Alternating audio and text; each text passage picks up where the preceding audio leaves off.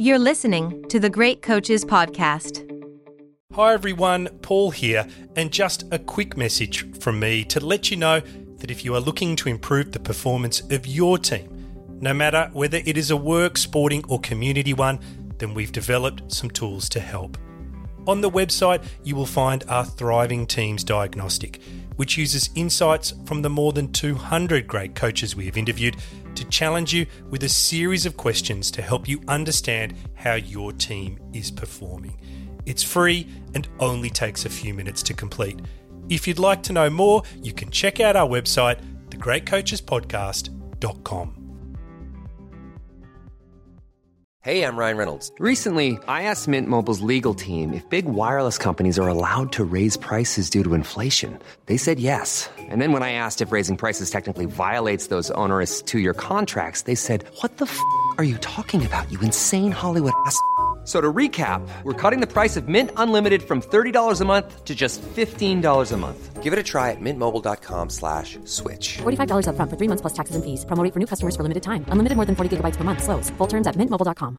Many of us have those stubborn pounds that seem impossible to lose, no matter how good we eat or how hard we work out. My solution is PlushCare. PlushCare is a leading telehealth provider with doctors who are there for you day and night to partner with you in your weight loss journey. They can prescribe FDA-approved weight loss medications like Wegovy and Zepbound for those who qualify.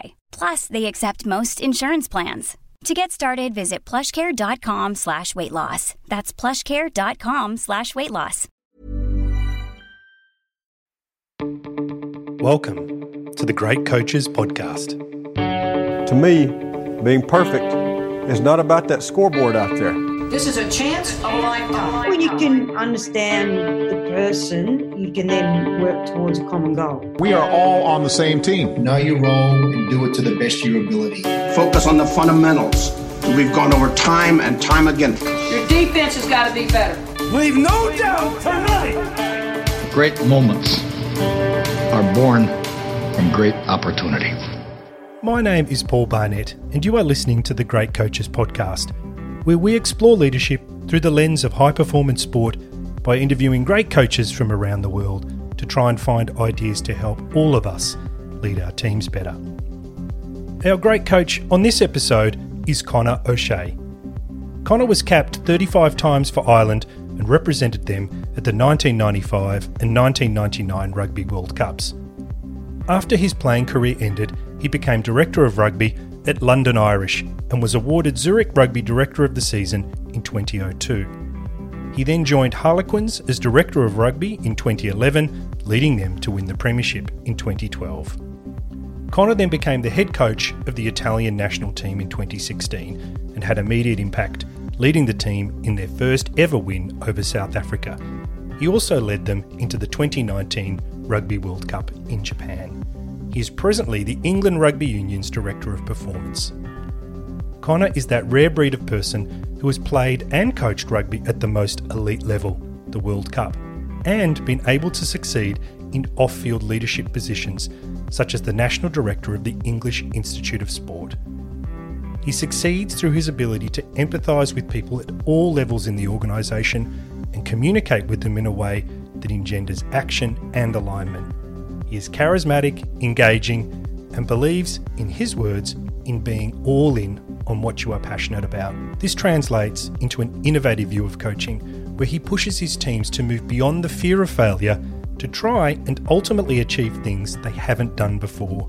This was a fun conversation, and some of the key parts of it for me were his view on the need to look beyond your own ego and focus on the contribution you are making to the future success of the team or organisation that you are a part of for that brief moment. The importance of a mix of personalities within the team, and this includes the Mavericks, where everyone's individuality is embraced, but their energy is united behind the team's goals. And the way he summarised the team values at Harlequins using the word true, which stood for tempo, ruthless, unpredictable, and enjoyment, and how enjoyment was crucial to fueling their success as a team. I enjoyed this conversation with Conor a lot, and I hope you do too. The Great Coaches Podcast. Conor O'Shea, good afternoon and welcome to the Great Coaches Podcast. Hey, Paul, how are you? I'm pretty good. Conor, really simple question to kick off. Where are you in the world and what have you been up to today? As you could say, in my little prison at home, like the rest of the world, like meeting after meeting, Zoom call after Zoom call, just looking forward to probably getting back to normality. At least we're looking now some rugby back on the screens, and we've got the prospect of more rugby coming back with the new test match schedule for the teams in the autumn test series, the Nations Cup kind of principle that they're going to be playing. And gradually, I think a bit like a boxer groggily getting off the canvas, the sport in general is beginning to get off, but it's significant challenges ahead financially on and off the pitch, competitively in terms of people's development. And I'm not just talking about the top end. You've got a group of kids that are growing up and they've missed and will miss the bones of a year of sporting development. The knock-on effect of what we've gone through is going to be felt for quite a while. No, definitely has too. But I can't wait to get the sport back on the TV. So I will make sure that in this interview we cover off all the essentials, but I end on time so that you can get back out to training and organise all those players to get ready for the games. We leave that to the well-qualified people. I'll watch from the sidelines. Well, you are indeed well-qualified, Conor, and we're going to get into that today through your experience because you've coached in multiple countries around the world. But I wanted to just kick off with winding the clock back a little bit if I could, because you've had some first-hand experience of some of the really great coaches, Warren Gatland, Eddie Jones, Joe Schmidt, and this is just the tip of the iceberg. What is it you think these great coaches do differently that sets them apart? Well, that's a great question. I think they're constantly learning and evolving.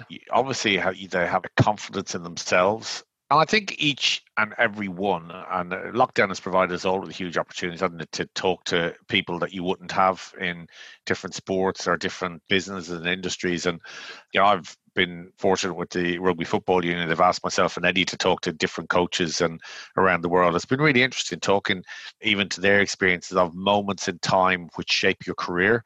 And that can be the same in life. You can pinpoint the moments that come along that kind of say, well, if I could have gone this direction or that direction. I think back, would you believe a phone box in Bangor in Wales? That's a long way ago. Could you tell us about that phone box? A phone box. So I was due to leave school. I'd actually decided to do a degree in banking and finance, or business and finance, with a language. And I wanted to do it in Wales. Don't ask me why. Bangor was a really good place to go.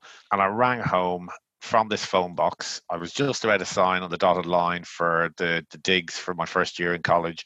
And I rang home and my dad, God rest his soul, he says, we've just got your offer through for university in Dublin and it's your first choice. And if I hadn't made that phone call from that phone box, I'd have signed and I'd have gone to Wales and done So where would your life have gone with that one decision?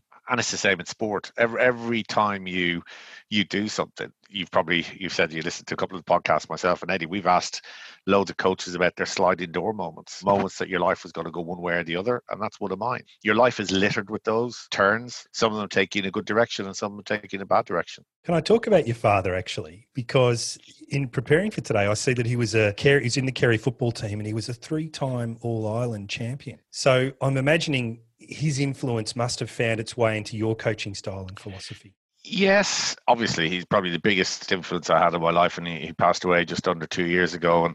And there's not a day that didn't go by that you don't think about him, like any father and son. We just grew up in a house. We're never going to be professional, and the game just went professional at a good time for me. So he and my mother encouraged us to head towards education, because education led to your career, led to your life, as opposed to sport being it. Now, I was young enough, it just tipped into professionalism and you knew it, so I was able to kind of change that direction. My two brothers are doing the proper work of doctors. So he encouraged, but he also gave us a massive love for all sport. And that's where I'd probably come. I look now and you never hark back, do you, on my days were the best days and everything like that. The one thing that you love people to have the opportunity to do now, young kids, is just to play sport the way we used to, for the enjoyment. And I think there's so much pressure put on kids from such a young age now, not just to achieve, but to achieve because their parents want them to. Just let them enjoy and find their own way. That's what my dad would have said. That's what he encouraged. He encouraged that side of our lives, to really enjoy all sport, get stuck in. And I mean, obviously he had a bit of a competitive edge in him as well. What are the values that are really central to your style as a coach? Well, we sat down, and this goes back again a while with Harlequins, with the players when I went in there in 2010, and we sat down as a group and said, what do you want out of the game? They talked about values. They also talked about how they wanted to play the game, and the how they wanted to play the game, it always sticks in my head, is thing of, it always comes back to how you want to play the game. So they wanted to play with tempo. They wanted to be ruthless. They wanted to be unpredictable in how they played. But their big one, enjoyment. That funny little acronym came out to be true. And they said, we just want to be true to our values. True, tempo, ruthless, unpredictable, enjoyment. And enjoy. Now, people sometimes say enjoyment doesn't mean you want to win. Oh, rubbish. Like, you want to win every single time you lace a boot and play, whether it be tiddlywinks or whether it be a game of rugby at the very highest level or the game of golf against your best mate. You want to win. That's inbred in people. But if you don't enjoy what you do, you're not going to be successful. Again, since you mentioned my dad early on, he said to me, one of his advice is, if you can't walk away, don't do it. If you're so all consumed by something that is, listen, no one way is the right way. And what I believe doesn't mean it's right, but it's how you want to live your life. And the first question you ask is, what do Joe Schmidt and Eddie Jones and Warren Gatland and all these great coaches have in common? They're themselves. So they learn from loads of people. They learn from their growth. They learn from experience, but they take all those learnings, but they never change who they are. It's when you try and be an imposter. So if the way you want to live your life is, I don't want to enjoy it, and I'm just going to be successful because if I enjoy it, I'm showing weakness. If that's you, fine. If you're acting that, then you're just an imposter. So I know how I want to live my life. I know the values I have. If that's good enough and people like it, fine. And if they don't, they don't. But I'm not going to be somebody I'm not. That's probably the biggest thing that you see in those really elite coaches. Like, there's a very, very small select few of Steve Hansen, Joe Schmidt, that type, Eddie Jones. There are very few that are in that stratosphere of coaching. There's a lot of mere mortals. There's a few that are, I suppose you could call them the super coaches, and they're very special. Conor, can I head off in a different direction, actually, from values? I'd like to head into culture, because after Harlequins, you went off and you were the national director at the English Institute of Sport, and you were credited with shifting the culture of the organisation. So I'm interested to know, if you were giving advice to someone on trying to improve the culture within their team, what would you tell them to do first? My mind has shifted on this magic word of culture.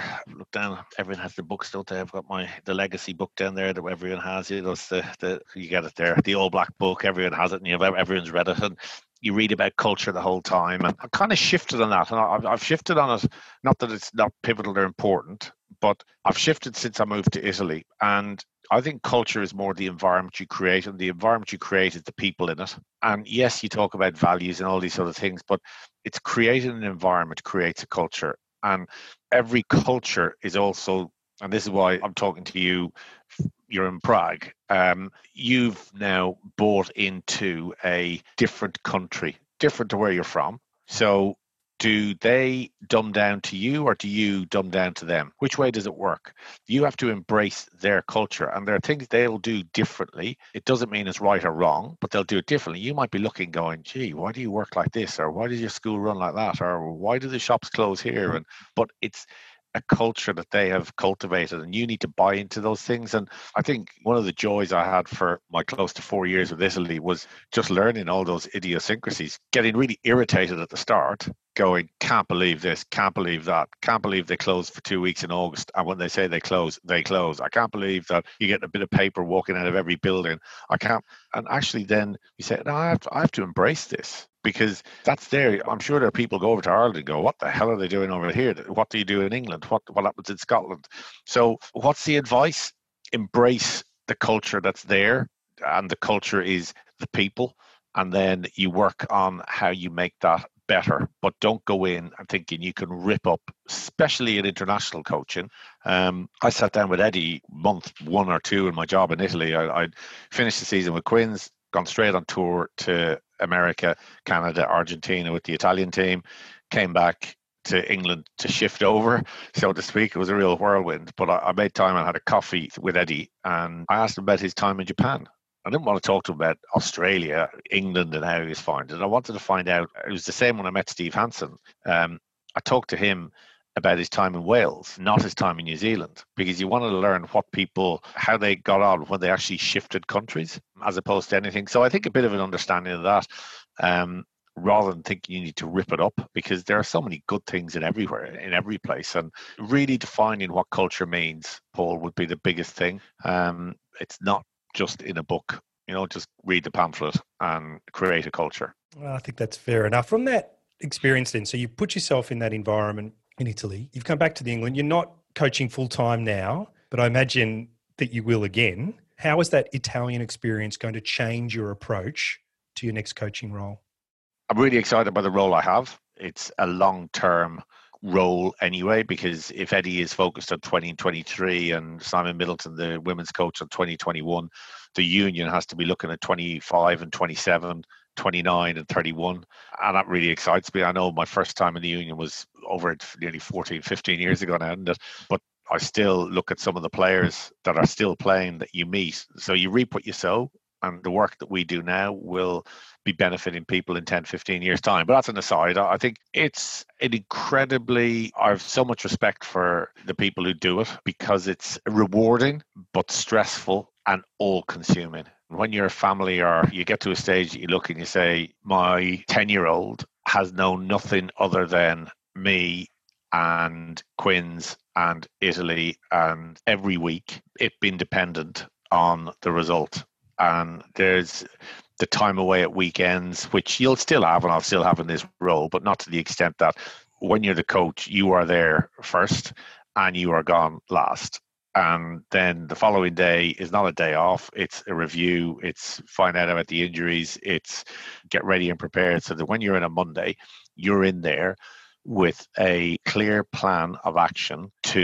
Some say it's easy when you win. It's easy when you win. Well, it's not. When you're winning, you have to keep that motivation of everyone and keep feet on the ground. When you're losing, you have to retain motivation, and at times you have to give motivation, and you bring that energy even if you're feeling pretty down yourself. So you dust yourself down, you get on with this. And I think there's a time in your life for that, and there's a time in your life that you want something different. Now, does that mean I don't go down to the local club and stick on a pair of boots? Far from it. Love doing it. I've been invited to do a few things, and I did a coaching week at a holiday camp. That was my holiday, coaching kids for a couple of hours every morning, because that's the fun part. So you never want to lose that. But no, the likes of your Rob Baxters, Richard Cockerells and Mark McCalls and Eddies, and they're welcome to it now.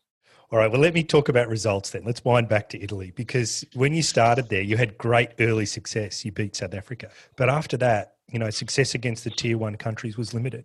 And I'm really curious to know, how did you help that team stay motivated and moving forward when they were continually losing on the scoreboard? That's where you have to have a pretty clear vision of what you're playing for. I don't think we came in and no one in Italy is ever saying they're going to be disappointed. We had a couple of opportunities for big scalps that we didn't take. Probably won the games that we, bar one game at home, which was Tonga, which we lost in the last minute. Every game we should have won, we won. So we had opportunities, whether that be going out to the wire against Argentina and Fiji, but we did beat Fiji as well as lose to Fiji. Going to Japan and winning in Japan, people probably said the year before the World Cup, 1-1 with Japan in Japan. Well, actually, retrospectively, going there and doing that it was a good result. So sometimes we didn't celebrate those successes. Keeping people on task and saying, well, what are you playing for? We very clearly as a team said, yeah, we want to win now.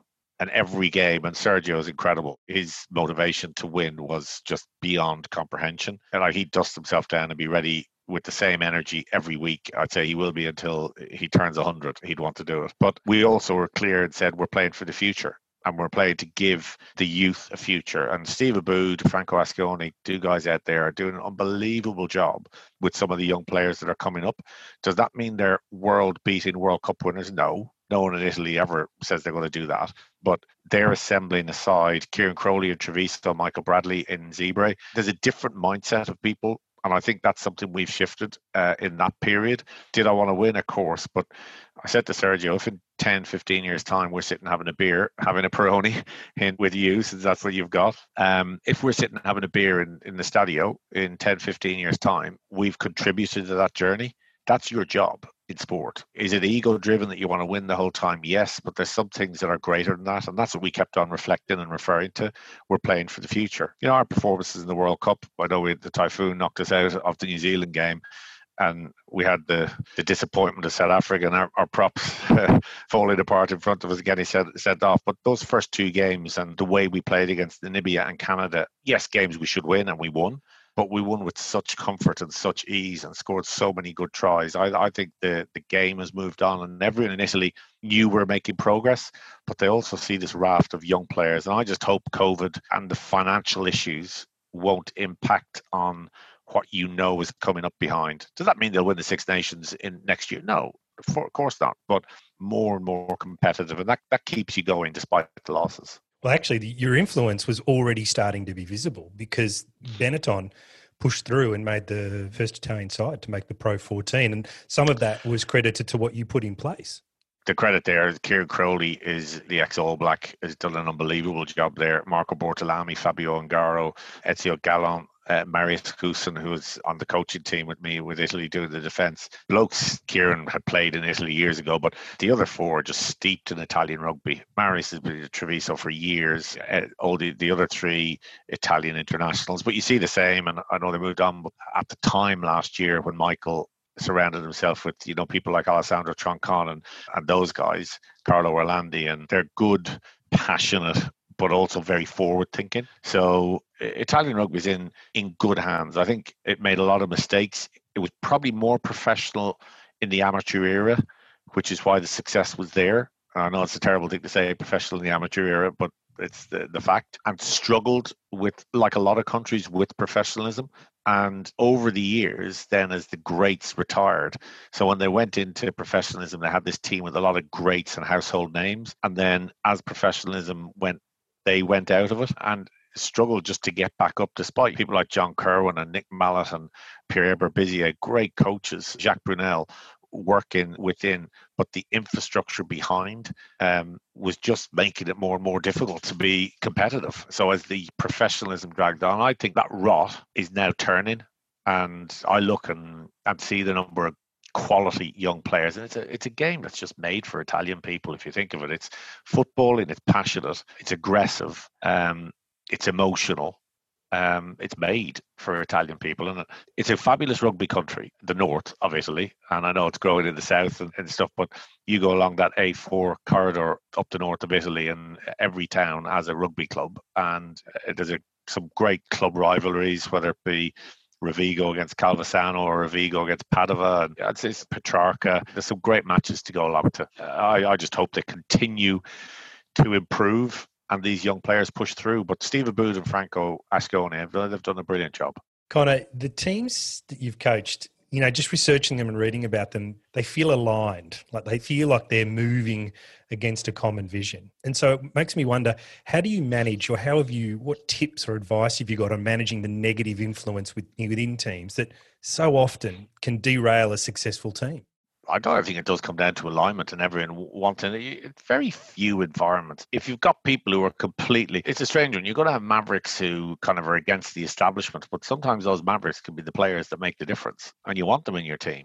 But as long as those mavericks don't pull all your kind of workers, doers, are the ultimate for every team is to have world-class talent with world-class personality and attitude, isn't it? And then you've got the perfect team, don't you? But that's not the way the world works, unfortunately. So you've got to have a mix, and that variety is good at times as well. So you embrace that variety, you embrace the individualism, but you hope that the alignment towards that common goal that everyone wants is the same and is right, and you keep on pushing it. I remember my wife said to me about Chris Robshaw once, she heard him interviewed after a game, and she said, "Oh my God, that could be you speaking." And I went, "Oh, that's quite nice of you, actually." Nice thing she'd said. But it was nice in the sense that we were all speaking the same language, and that's important. So whether that be Italy, Quins, but whatever team in your business, if you're all speaking the same language, then you know you're on a decent track. Easier said than done, though, unfortunately. Yeah. But if people don't want to join in, they leave. And maybe that's where sport is slightly different to day. You have that ability to pick and choose, probably in a less legalistic manner. Life is full of what-ifs. Some awesome, like what if AI could fold your laundry? And some, well, less awesome, like what if you have unexpected medical costs?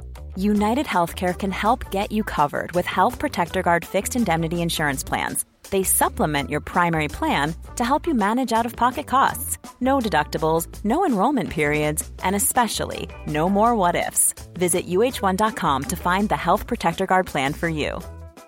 Many of us have those stubborn pounds that seem impossible to lose, no matter how good we eat or how hard we work out. My solution is PlushCare. PlushCare is a leading telehealth provider with doctors who are there for you day and night to partner with you in your weight loss journey. They can prescribe FDA-approved weight loss medications like Wegovy and Zepbound for those who qualify. Plus, they accept most insurance plans. To get started, visit plushcare.com/weight loss. That's plushcare.com/weight loss. Let's switch over to innovation, because you do have a reputation as being an innovative coach, particularly after the ruckless tactic, the infamous ruckless tactic. But curious on what stops more coaches from being innovative, because it doesn't seem to be coming through as much these days as it has been in the past, or it could just be my aging perception of the world of sport.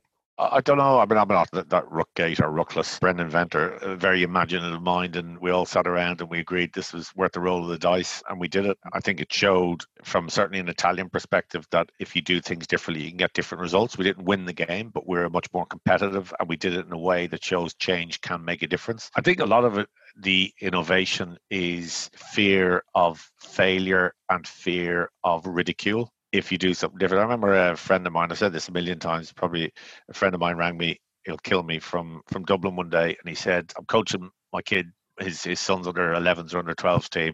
I want to do something different. What do you think I should do? And I said, why don't you get them to play the whole year kicking off their wrong foot? And he went, I can't do that. And I said, why not? He said, well, we'll lose every game. And I said, yeah, but you'll give them a skill for life. They'll be two-footed. I went, no. I said, well, then why did you ring me? But imagine if you had that. Imagine if you decided to do that as a young coach. So, to hell with results. I want to make sure every player I have is two-footed. Well, what a skill that would be. But do we think like that? And I'm not saying I'd do that either, by the way. I'm not saying that. But if you think differently, Brian Ashton's an amazing, he's probably one of the best thinkers of the game. And he'd always say that we've got things slightly wrong. Our best coaches should be coaching our youngest, and vice versa, because the more you get higher up, the more it's about management. Lower down, if you can teach people the right technique early, think of your golf swing, think of the glitches in your golf swing. If you've been taught right when you're young, then you wouldn't have some of these slice problems and hook problems. But you kind of self-taught yourself, and then it's too late to change. And it's the same with this. So I think just having the ability to say it's the fear of failure is out the window and the fear of ridicule is out the window, and you never know. Conor, you talked earlier about your emotional state being linked to the performance of the team.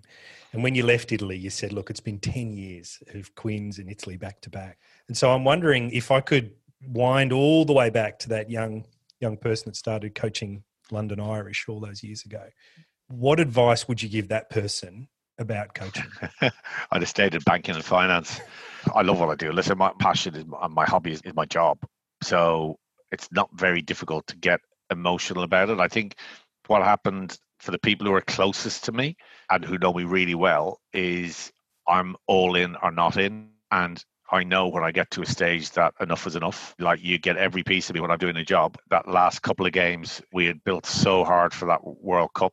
And with Italy, for example, the same with Quins. You kind of know you reach that stage that emotionally I have given everything I can. And I need that to be targeted in some other direction. So the only advice would be bad advice, because it would be to care less. But then if I cared less, then I wouldn't be doing the job. I won't say who it was. I remember someone in my early days at Quins telling me that I took things to heart too much at times. And I said, with respect, if I didn't, you'd have the wrong person. I think if you create that, but then do you have the same? It comes back to the very first thing I said, be yourself. And if myself is emotional, and I get an emotional attachment with people and stuff, then so be it. That's me. If other people are cold, great. If that's you, be you. Conor, you talked at the start, about learning. And when I was preparing for today, I see that your coaching's been influenced by tennis, but you've also taken inspiration from football and all the different Olympic sports. I was just wondering, in the last 6 months, when we've had all this extra time and we've been in lockdown, whether there has been anything that you found particularly interesting or useful.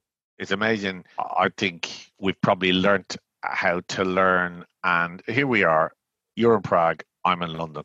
But we might as well be down the road from each other. And our ability to actually cut out a lot of the, whether it be the travel. I've had this debate with my wife quite a bit now recently. If you're, I'm going to say our age, I'm probably doing you a big disservice, so apologies. But if you're our generation, you've got your network of people and you know how to work around and navigate. So the physical face-to-face meetings aren't as pivotal for us in growing our careers. We can do these sort of things, but there's a balance to be had when you're young that you need to have the physical, you need to have the coffee meetings, you need to, so, and there's a balance for us as well of being physical as well as virtual.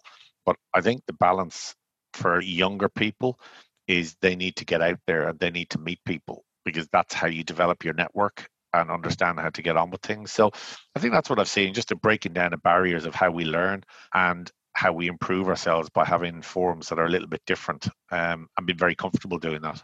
When we were talking to Eddie, he talked about the fact that he thinks some of the younger players in the team are losing their conversation skills and therefore they're losing their ability to resolve conflict. And so I think the comment of getting away from screens and talking to people is vital, absolutely vital.